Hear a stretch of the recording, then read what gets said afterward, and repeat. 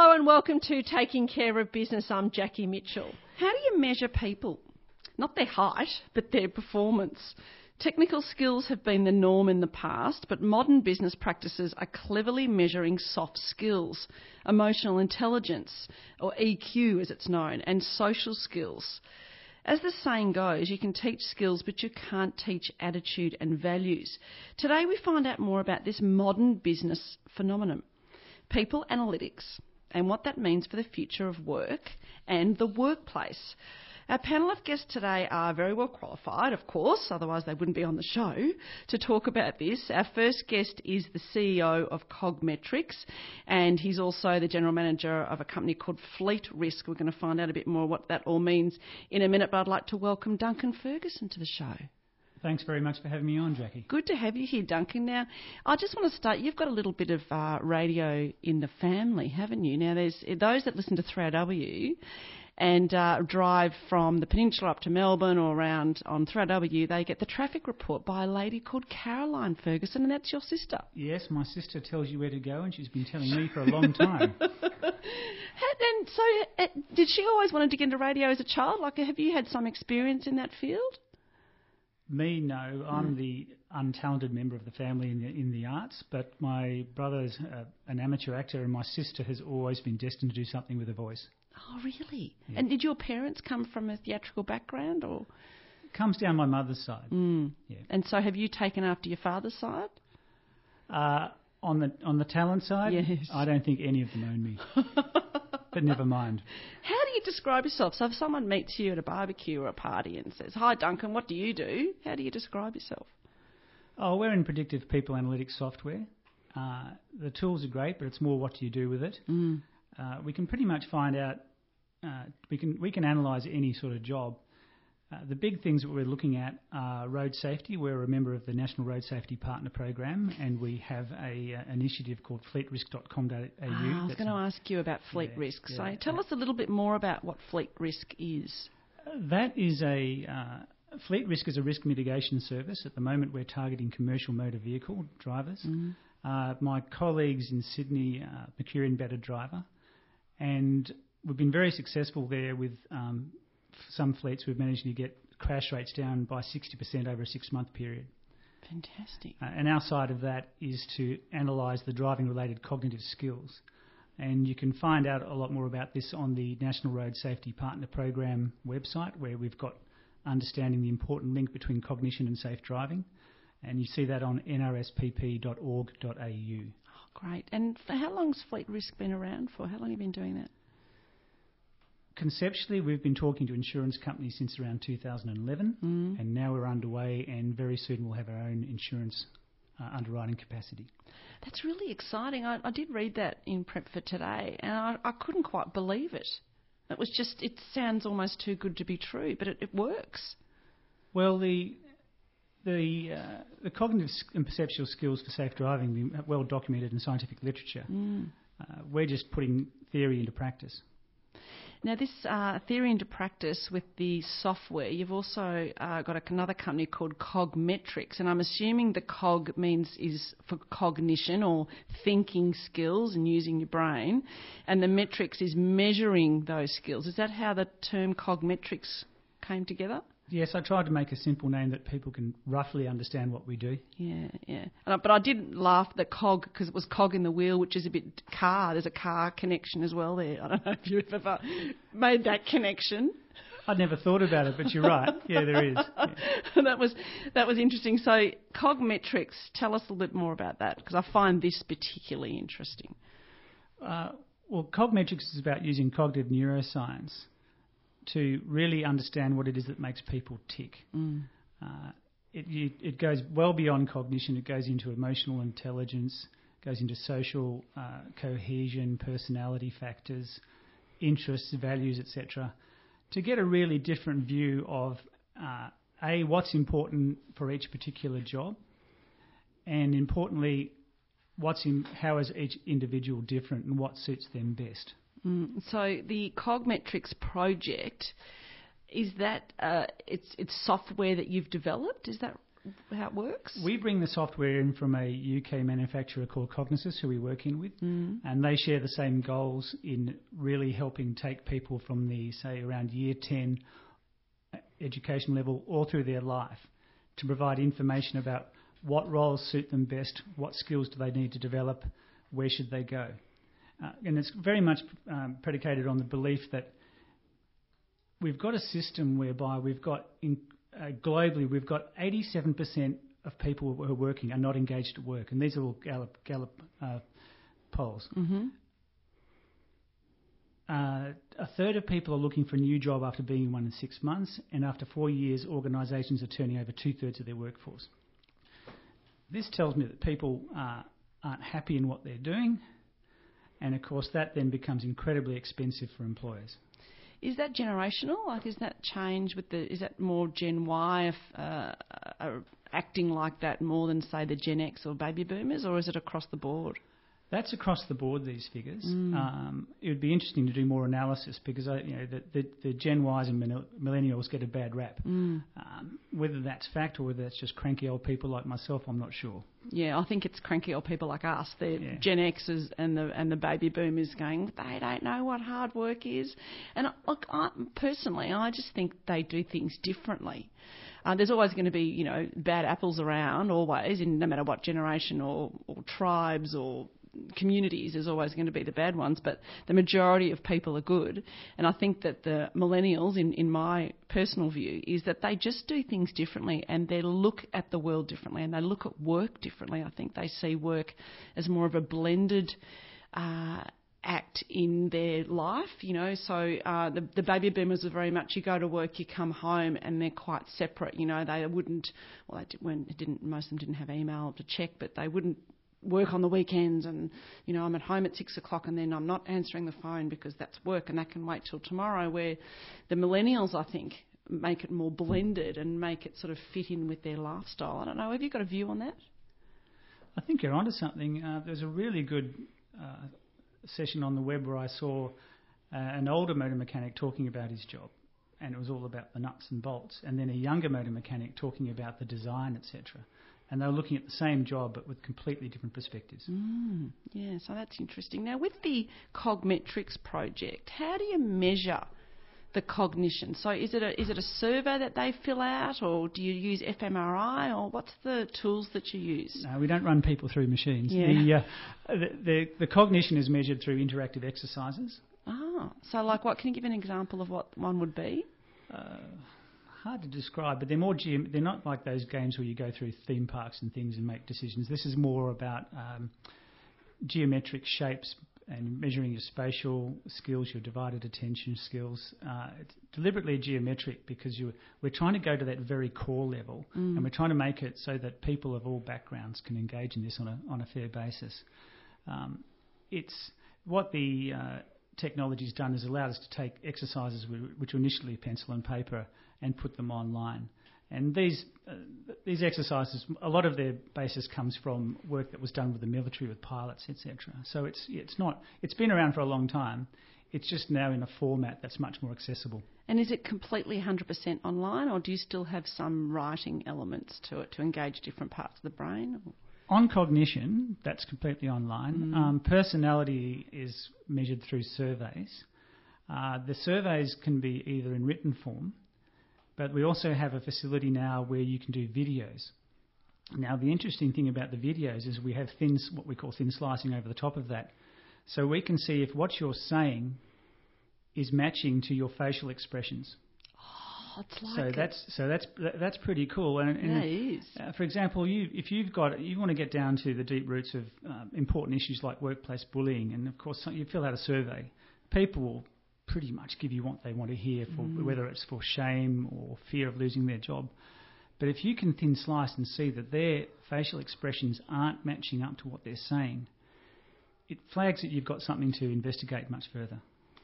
So, and it also reduces that margin of error. So any research of any type, it's all about reducing that margin of error. And like a lot of people, when they're filling out surveys or even in focus groups, if they're actually just giving their verbal opinion or whatever form of method of communication they're using, they don't go out of their way to lie to you, but they quite often want to tell you what you want to hear or what society wants them to believe, or there's all these sort of risk factors. And the challenge for any researcher is to dig down to get an honest response, to find out what is really, truly happening.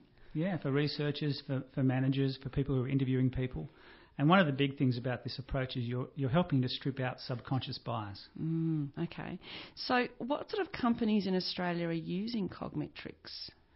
We're doing work on the road safety front with people like New South Wales Business Chamber.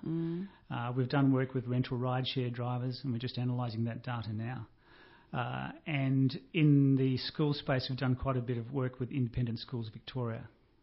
And there's real potential, which we're going to talk about during the show today, about applying the Cogmetrics software system, I suppose, for employers to look at recruitment. Yes, recruitment and organisational design. So getting them into the system, and then once they're in the system, using all these different tools to make sure that the individual's flourishing and therefore the company's flourishing. We are talking today about people analytics. This is a really fascinating discussion, and I'm here with Duncan Ferguson, and we're going to take a short break, and on the other side of this break we're going to continue to grow this discussion from a few different perspectives. We're going to look at HR, we're going to look at STEM skills, we're going to look at education, a number of things, and this is really talking about the future of work, Duncan, isn't it? About how we can engage people, changing some workplace cultures. Lots of really interesting stuff, and you're listening to Taking Care of Business exclusively here on Adult PFM. We'll be right back after this. Welcome back to Taking Care of Business. We're hoping to take the mask off your eyes about science and not blinding you with science, but that was a good song from the 80s, Thomas Dolby there, and we are talking about all sorts of science today, neuroscience in particular, and how we can utilise cognition and understanding how our brain works and how we think, and how that can then help measure soft skills. So I suppose effectively making the intangibles in the past tangible. And I'm here with the CEO of Cogmetrics and Fleet Risk, Duncan Ferguson, and our next guest I'd like to welcome is a director of proactive ageing, and his name is Steve Zanin. Hello. Hello, good morning. Good morning, Steve. Now, proactive ageing, that sounds like a nice place to work. Tell us a bit about that. It was a business I started in 2009, and I was really interested in the boomer segment and the extension of life, if you like. So the previous generation would retire and basically go out and play bowls and so forth. But with the boomers coming through and the extension of life, we're looking at 20 or 30 years of additional livelihood. And then the question is, well, what do you do with that? And it's if you like, it's the third phase of life. So I started this business in and around trying to explore what that might be from a more fulfilled sense, given that through the baby boomer sector, they've changed a lot of the lifestyle and the things we do through the 60s, then the working series through the 80s and 90s, and now moving into the retirement phase. There's going to be a lot of different things. Now, we can't really foresee what those different things are, but I started this business in and around posing a platform of cognitive and mental health and psychological health, about getting people in a position to explore that and see what that might be. So never trying to answer that, but just opening up that capability. How long ago did you start the business? 2009 I started the business. I think conceptually I started about 2006, working through what that might be, because it was really a blank sheet of paper, and working through on the psychological side and also the neuroscience bottom-up side, what that might be. It took about 2 or 3 years to formulate the structure around that, and I kicked it off September 2009, which seems like quite a while ago now. Yeah, and was that the first business that you'd ever started? Yes, from an entrepreneurial point of view. Yeah, prior to that, I was in the corporate world and sort of worked my way up the ladder pretty quickly. Ended up in a global role with a major American IT firm, and sort of got up to the top and hang on a second. I'm working more about the internal politics of a big global organisation than at the customer touch point, which is really where I started. So that got me questioning That was a question. And what was the motivation to go down this path of proactive ageing? I made a decision. Well, it was an interesting move because I made the decision that, hang on, this is not where I want to be. And then I sort of, turned my head and looked in a different direction and asked myself, okay, so if it's not this, what is it? And I was a blank. And I just thought, oh my God, there's nothing there. Mm. So it really took, like I said, 2 or 3 years to actually start from a blank sheet of paper and start to fill that in as to what might that be. So in some senses of the word, I went through my own process of what might the rest of my life look like from a values perspective and a self-purpose point of view. And it was pretty scary to start that off when it was blank and it was, oh my God, actually I don't really know myself or what I really want to do. Mm. So that was a really interesting transition. Did you get some help during that process? Absolutely. Well, who did you use and how did you go about that?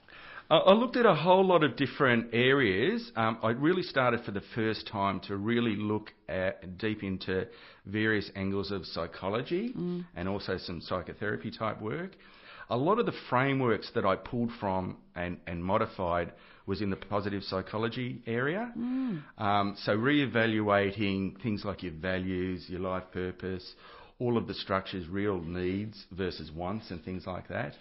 And that was quite a difficult process, to be honest, and a lot of very self-challenging questions and finding out a lot of things about myself that were A, surprising and B, probably not so pleasant, but also working through a lot of that. And it was an interesting phase. It was a tough phase, but coming out on the other side, you have a whole new perspective of yourself and the world.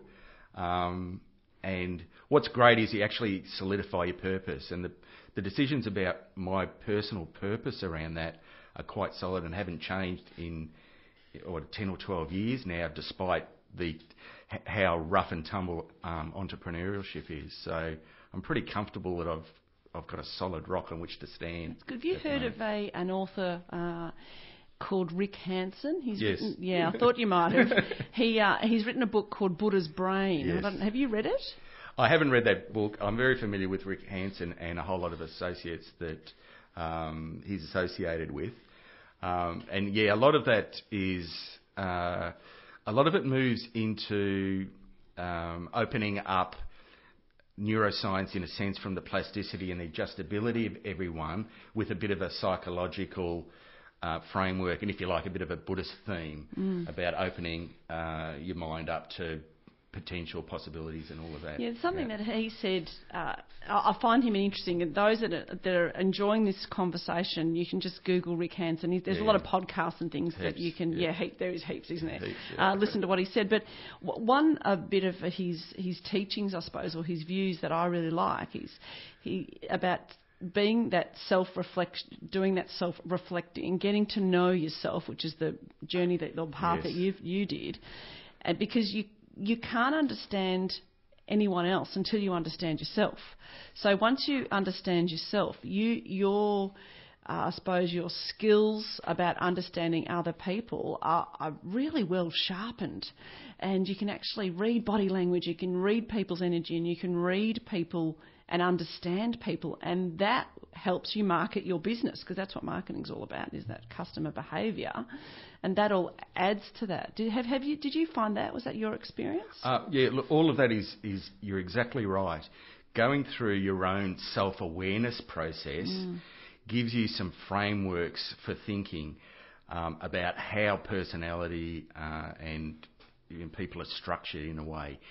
And once you've gone through that process, your scope to ask yourself questions about another and work through and understand that that's not a black and white situation, that you sort of need to work through gaining that awareness of another, and it's a bit of a process. But at least you've got a whole lot more questions to ask and to frame in your own mind about another that you didn't have before. So it's a phenomenal tool. So if we're starting to talk about soft skills as we are today, and even the process of empathy, without that, you can get a personal body language feeling and be empathetic that way. But there's also layers that sit above that, and you can begin to have, a metacognitive process of that for both self and other.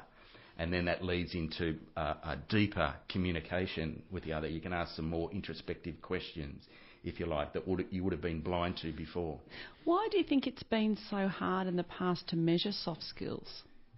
I think that's a very easy question. With the hard skills, we've always had a series of metrics which have been very, very easy to do. With the soft skills, we've never really had a series of tight metrics, if you like. We've never had a hard ruler in which to measure that. A lot of it was sort of subjective opinion, and it hasn't really been. Look, brain science and neuroscience is perfect. If you like, neuroscience or the nervous system is a couple of steps behind where we are medically with the musculoskeletal system and the cardiovascular system, because we haven't had the tools to measure. And it wasn't until we got the MRIs, the fMRIs, the EEGs as the first tools to begin to measure that. So they've only been around for 15, 20 years. And once you've got the tools, you can start to make hypotheses and build tools around it, like Duncan and his group have done. So the answer is yes, we can absolutely measure all of that stuff. We've only been more recently able to do that because of the scientific tools that have come about. And have you found in your measuring of these soft skills, I suppose the term soft skills is an interesting one, isn't it? Why is it called soft, do you think? Oh, because of the well, I don't know, our inability to measure it, I think. You think so? Yeah, okay. I think that's it. Yeah, that's a good answer. Right. I was just thinking that, I'm thinking out loud there. Yeah. But has there been any, in your experience with going through this process of measuring soft skills, and I'm sure you've been asked this question before, the difference between female and male soft skills? I know it's a bit of a tricky one, but I noticed when I was looking you up, your bio, that you were involved in male health. Yes. As well. Yes. So can you tell us a little bit about that and the difference between, say, female and male health in regard to soft skills? Is there anything? Yeah. People would like to make a distinction between the two, and it is true because there are biological differences that there are some distinctions. I would cover that by saying, yes, there are some distinctions, but there's a hell of a lot more overlap. Okay. So when we talk about, we can break soft skills down to 10, 20, 50 different sub-soft skills, if you like. And when you measure those, there's always a spectrum across every single person. And when you measure that spectrum amongst a whole series of different skills, and then you might layer up two people, you'll see that there's never an exact match, but there's always lots and lots of overlays amongst the spectrum. And there's nothing radically different about males and females in that sense. And it turns out that it's a lot more, in terms of the soft skills, the personality, the self-perception, turns out that a lot more of that's to do with your environment and upbringing than the biological overlay. Not to say that there's no biological parameters around that, but the environmental situation and the cultural situation tends to be a bigger determining factor.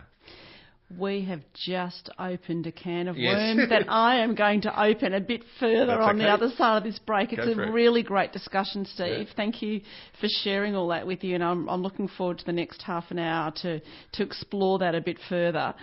Clearly, we are getting brainier from the best brains in the business world here on Taking Care of Business. Welcome back to Taking Care of Business. We are talking about soft skills, and that was Love So Soft by Kelly Clarkson. And I want to listen to the rest of that song. I think that sounds quite good. And we're talking about how to make the intangible tangible. We have our guest panel here today, Duncan Ferguson and Steve Zanin. And to round out this terrific trio, is our final panel member. He's a true HR leader, and we have to talk about human resources and HR when we're talking about things like EQ and soft skills. And he devises strategies to enhance individual and organisational performance. He's Director of Clever Space, HR, and ER Consulting Directioneering. Noel Pearce, welcome to the program. Thank you very much. Now, can I just ask you, HR we know is human resources. What does ER stand for? Employee relations. Ah, okay, there we go. I wasn't quite sure if it was emotional relations or, emergency relations. And the consulting... Well, it's emotional relations. Well, I suppose it is, isn't it, in a way? And I wasn't quite sure. I thought I'd just better double check that. Now, you've been in HR for a very long time, and I was looking at your background, and you would have seen incredible change because business has been going through unprecedented change, and this is one of the big areas of now measuring soft skills and the importance of emotional intelligence or EQ and social intelligence and things like that. And technology has changed, but humans haven't changed that much. Do you think, or have they? What changes have you seen? Well, I think the expectations of humans in the workforce has changed dramatically over the years because we did focus, turn the clock back 40, 50 years or even further to the Industrial Revolution. What did we focus on? We focused on direct skills that were executed in the workplace that were generally pretty hands-on, pretty technically based, experience-based. And the fundamental change has been around the expectation of employees in terms of their learning, the expectation in terms of employees to make a greater contribution beyond the day-to-day technical capability that they bring into the workforce. Yeah. And is communication still the number one issue in business? Communication with employees has changed dramatically, and I guess if I reflect on my career, how you communicate and engage with, I think if you look back 30 years and talk to business leaders about employee engagement, they'd wonder what the heck you're talking about. What is that? People went to work and they got paid, and that's why they went to work. And there's been, over the years, many surveys and data that very, very clearly demonstrates that whilst pay is obviously an important thing, it is not the most critical component of employees going to work. It's about how effectively they're led, how effectively they're engaged in the business, and recognition of the contribution that they make in the business. Now, that's interesting, the reward and recognition. Does that work? That they have an incentive program or a reward and recognition program in a corporation. Does it still work effectively? It works effectively for part of the process, but the best paid person is not going to be motivated and engaged in the business purely by what ends up in their paycheck every week or every month. At the end of the day, there is a significant benefit for organisations in engaging employees in the nature of the business and creating the environment where because let's face it, apart from sleeping, during our careers we spend more time going to work than we do doing anything else. We spend more time at work than we do with our families very often. There's not a lot of reward in sleep. So why would you not want to create an environment where employees enthusiastically engage with the organisation and enthusiastically engage with their role and, very importantly, enthusiastically engage with those around them, both in terms of their peers and the leadership team that they're working with? In your view, Noel, what makes a great leader or what makes a great leadership team? Boy, how long have we got? I mean, there are millions of definitions around leadership, but I think the fundamental driver in terms of effective leadership, in my view, is around the engagement of employees, around the engagement of those, and engaging those employees in what is the primary outcome for the business, and engaging those employees to ensure that they are able to provide the best skills and the best capability that they have. That's what leadership's all about. It's about getting, the most effective return on the investment the organisation is making, and you're not going to get that without the employee wanting to do it. Yeah. I think all of us have probably been in situations where we've had roles, we've gone into jobs where we are being paid, okay, we'll go and do it. But how do we get an employee, or how do we ourselves give the discretionary extra bit of performance, the discretionary bit of thinking that the business needs and the business will benefit from? That's what good leadership's about. It's all about engagement. In the past, you've been head of HR for some global multinationals like Pepsi, Pizza Hut and Rothmans. What key issues, in your experience, does big business and small business have? Do they have some things in common, or are they very different? I think when you really peel it back, it comes back to the same fundamental issue. And it gets back to one of the things that I've been very passionate about throughout my career is around organisational fit and employee fit. And whether you're a very large business or a small business, it comes down to the same thing. We go through processes to recruit people.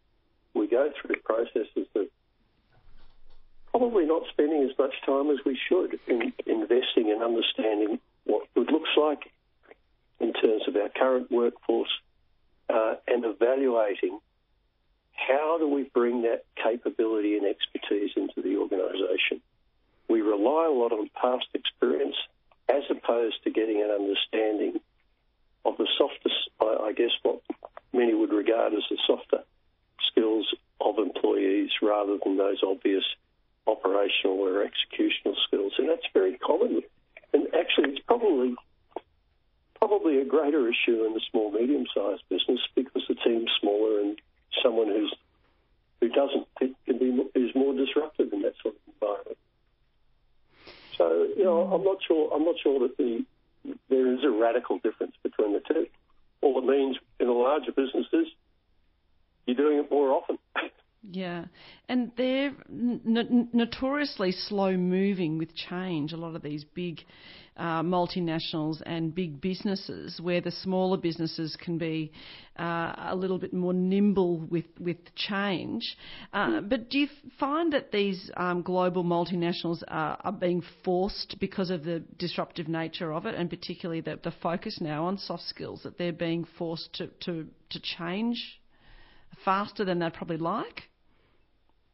I don't think they're being forced to change faster than they like. I think most large businesses do recognise the changing nature of the environment. Certainly, in my experience, the organisations that I've worked with more recently are a lot more responsive to the market. Why? They need to be. And that's and technology drives a lot of that. The nature of the marketplace drives a lot of that, and it's a necessity of running good business. You hear people talk about certain workplace environments being toxic. It's a toxic culture, or a challenging work environment. How would you recommend what would you recommend to someone how they could change that culture from that, to lessen the toxicity, to make it a more positive, proactive, engaged culture? What are some of the strategies that you'd recommend? You've got to start at the top. You've got to start with leadership. I think often when you look at organisations where the environment, and I don't necessarily mean leadership and that's one of the complexities in a very large organisation. You may well have a global leader running a very significant organisation who doesn't have the ability to influence right throughout, several thousand employees. If you're a business that's got 20 employees, yes, you can get everyone in a room at one time. You can influence them very directly. So leadership, whether it be at a global level or at a very local level, is really the driver behind the nature of the workplace. And if you're operating in a toxic work environment, very often you'll find it's as a consequence of the nature of the leadership and the commitment of that leadership to change that environment. you can't change it from the bottom. Yeah, that's wonderful advice. Noel, just to finish off, if you had a crystal ball and were looking at the next 30 years, what would you predict would be some key changes or how the workplace will look? I think it'll be very much more focused. Not I hope I'm around in 30 years, but I'm not sure I will be. I hope so.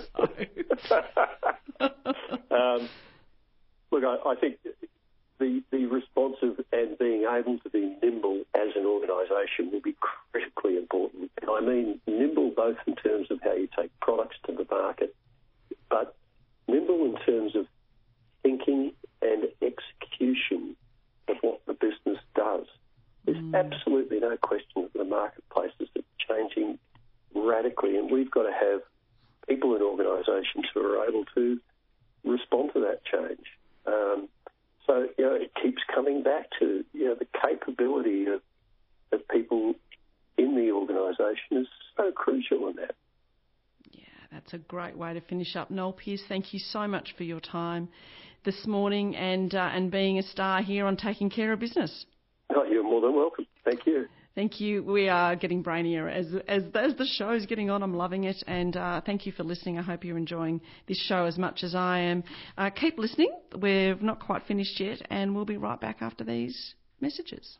Welcome back to Taking Care of Business. We spent the first part of the show talking about soft skills and people analytics and how to make the intangibles tangible.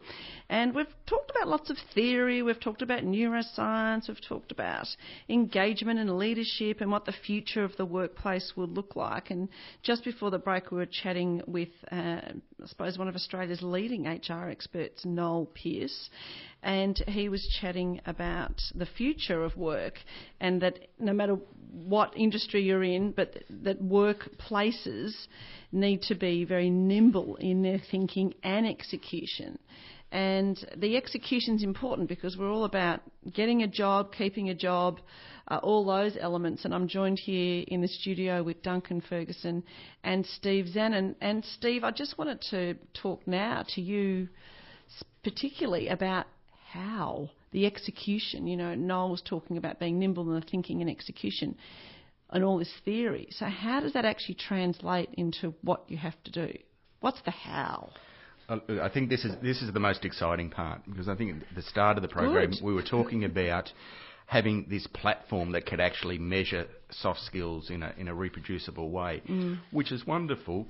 But then that opens up, okay, given that I've got this information, what can I then do with it? Yep.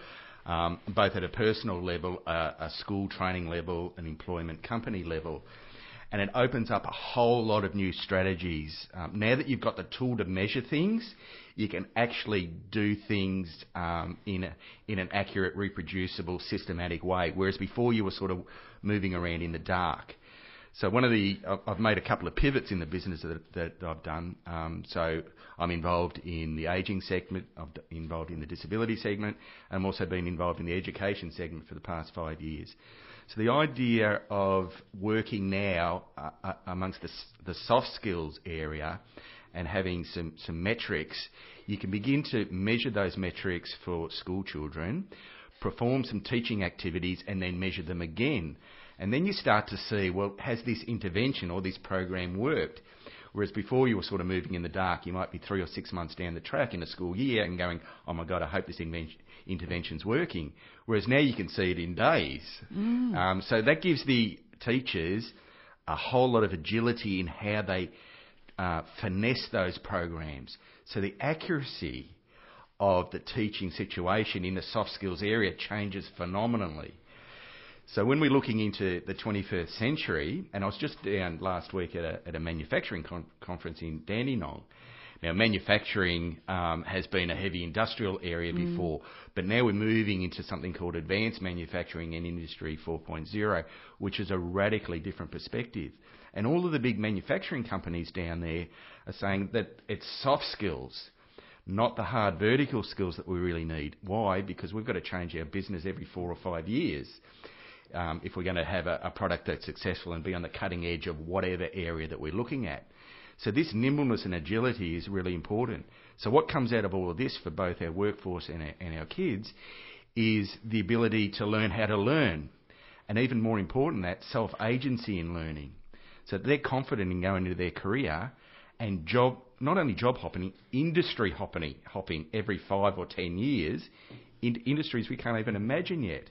So they've got to have the confidence of walking into a new environment and going, oh my God, I've got no idea what's going on, but I'm really confident I can figure it out and put my place in the world. I'm glad you mentioned the educational side, because I've always found it interesting that this rise of STEM skills, or the STEM program, and those that are, just to clarify, I think I've got this, that's science, technology, engineering and maths, correct, which are all hard skills. Yep.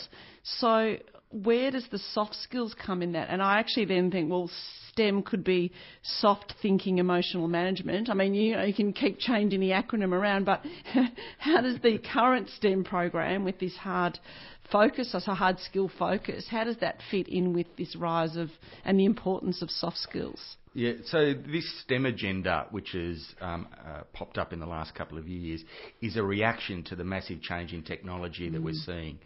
So the suggestion is now, oh my God, there's so much technology changing, we need to make sure our next workforce is skilled in that space. And all of that is true, again, with a big but. The soft skills and the entrepreneurial skills are just as important or even more important than the hard STEM skills, if you like. Because even on the cutting edge of the STEM, again, that's changing so fast. There's standard engineering practices and whatever that you need a base in. But then, as I said, technology and Industry 4.0 is changing so fast that even that is evolving radically quickly. And a lot of those areas are being automated quite quickly. So the thing that's not going to be automated is the humanity in all of this. Yeah. So it's the skills around the humanity and the interpersonal engagement which are key. As we get more and more automated, if you like, the back office and the back end engineering facilities are getting closer and closer to the customer now. So we're moving actually back to bespoke engineering and not large-scale stuff. So this humanity, customer contact, collaboration piece, things are so complicated that no one person can build a product anymore. You've got to have a team. But more important than that, a cross-disciplinary team. So this humanity, soft skills, collaboration piece is the cutting edge. Yeah, and following on, Steve, that comes back to soft skills. We're talking about the ability for creativity and collaboration, which can now be measured. And exactly. There's a example on our website with Havas Media, which went in to define what does innovation look like in a digital media set. And this can be done for all sorts of different roles, and people can match up and map across it through the templates of the industry and its job role and from the individual's profile. Yeah, exactly. So what Duncan's just described there is a systematic approach to understanding what soft skills look like. So it's the next step. It's what do we do? Well, we can build templates, we can build practices, we can build structures once we can see into this space, which was a little bit invisible before. And that's what's exciting, because it's a whole new domain to bring forward both the individual from a personal growth point of view, but also the industries and how quickly they're changing. Yes, I can. Your excitement is flowing over, Steve. I love it. And now I picked up something you said earlier about soft skills, and it got me thinking, is there an exhaustive list of soft skills? Because you mentioned something about 10 to 50 identified soft skills. Is that right? Is that been officially identified, or how do you list them? So there's people, when they think of soft skills, think that there might be a short list of basic soft skills. And what it actually turns out, and this is the same with cognition and thinking skills, there's a whole lot of core cognitive skill components. And in school, what we do is we layer them up. Learning, regardless of what subject that you're involved in, is actually more and more layers of abstraction that sit on top and higher levels of thinking around those. So whether you're learning in the mathematical analytic domain, the artistic creative domain, humanities domain or whatever, what we're actually doing is building higher levels of abstraction and deeper levels of thinking around those core pieces. Now, it turns out that soft skills are exactly the same. Yes, there's some basic componentry in and around soft skills, and there's 6 basic ones from a theorist's point of view that they've spoken about. But can you name them? Off the top of my head? Yes, sorry to put you on the spot, but just okay. for people listening to get a sense of what actually a soft skill is, I suppose. Happiness, sadness, which is grief, if you like, anger, disgust, and there's another two which escape me just at the moment. But contentment. But then you can finesse those skills. So again, there are spectrums. So for somebody that's sad, for example, you can be a little bit sad, or you can be heavily grief-stricken. So there's a big spectrum around that. And actually none of those emotional states or effects, as they're called in the scientific literature, stand by themselves. There's overlays and there's mixtures. So it's a colour spectrum. You never have one feeling in isolation, even though at one particular time one might be dominant. There's always a series of flavours around this. So there's a couple of things. There's some nuances around that. There's some spectrum, and then there's some layers that go on as you begin to understand and nuance those a little bit more. Yeah, the cognitive neuroscience, Duncan, that we were talking about earlier, which is your software system of cogmetrics in a way of measuring those skills. And neuroscience, there's new evidence and information coming out daily, like it's such a new, exciting area. But you talked about those overlapping skills, Steve, and that's the same with that we don't just think rationally or we don't just think emotionally. There overlaps all the time with that. Now, I just wanted to quickly, as we come to the end of our show, Duncan, talk about ATAR scores, and how does that, just very quickly, are they still important for measuring achievement for students? My personal opinion is all an ATAR score does is open up more course possibilities. My concern is that in the past we have looked at an ATAR score and chosen a career or course and career path on basis what's the hardest course that I could get into. Yeah. Instead of thinking about who you are as a person, what are your values, what are your interests, where should you go where you're going to not just do well but be happy. Also, if you go into a career where you're not that engaged, not that passionate, you have the chance of being an also-ran because you're just not that into it. Yeah. Whereas you find something that you really, really love, the chances are that you may not be the best initially when you go into it, but if you passionately work at it, you will become one of the leaders in your field. That's a nice way to finish off the show, isn't it, Steve Zannon? Thank you very much for joining us today and sharing your incredible knowledge. Love it. Duncan Ferguson, thank you very much for being on the show.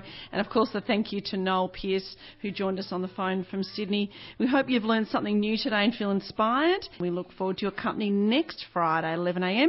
In the meantime, keep taking care of your brain and your business. Yay! Oh, thank you.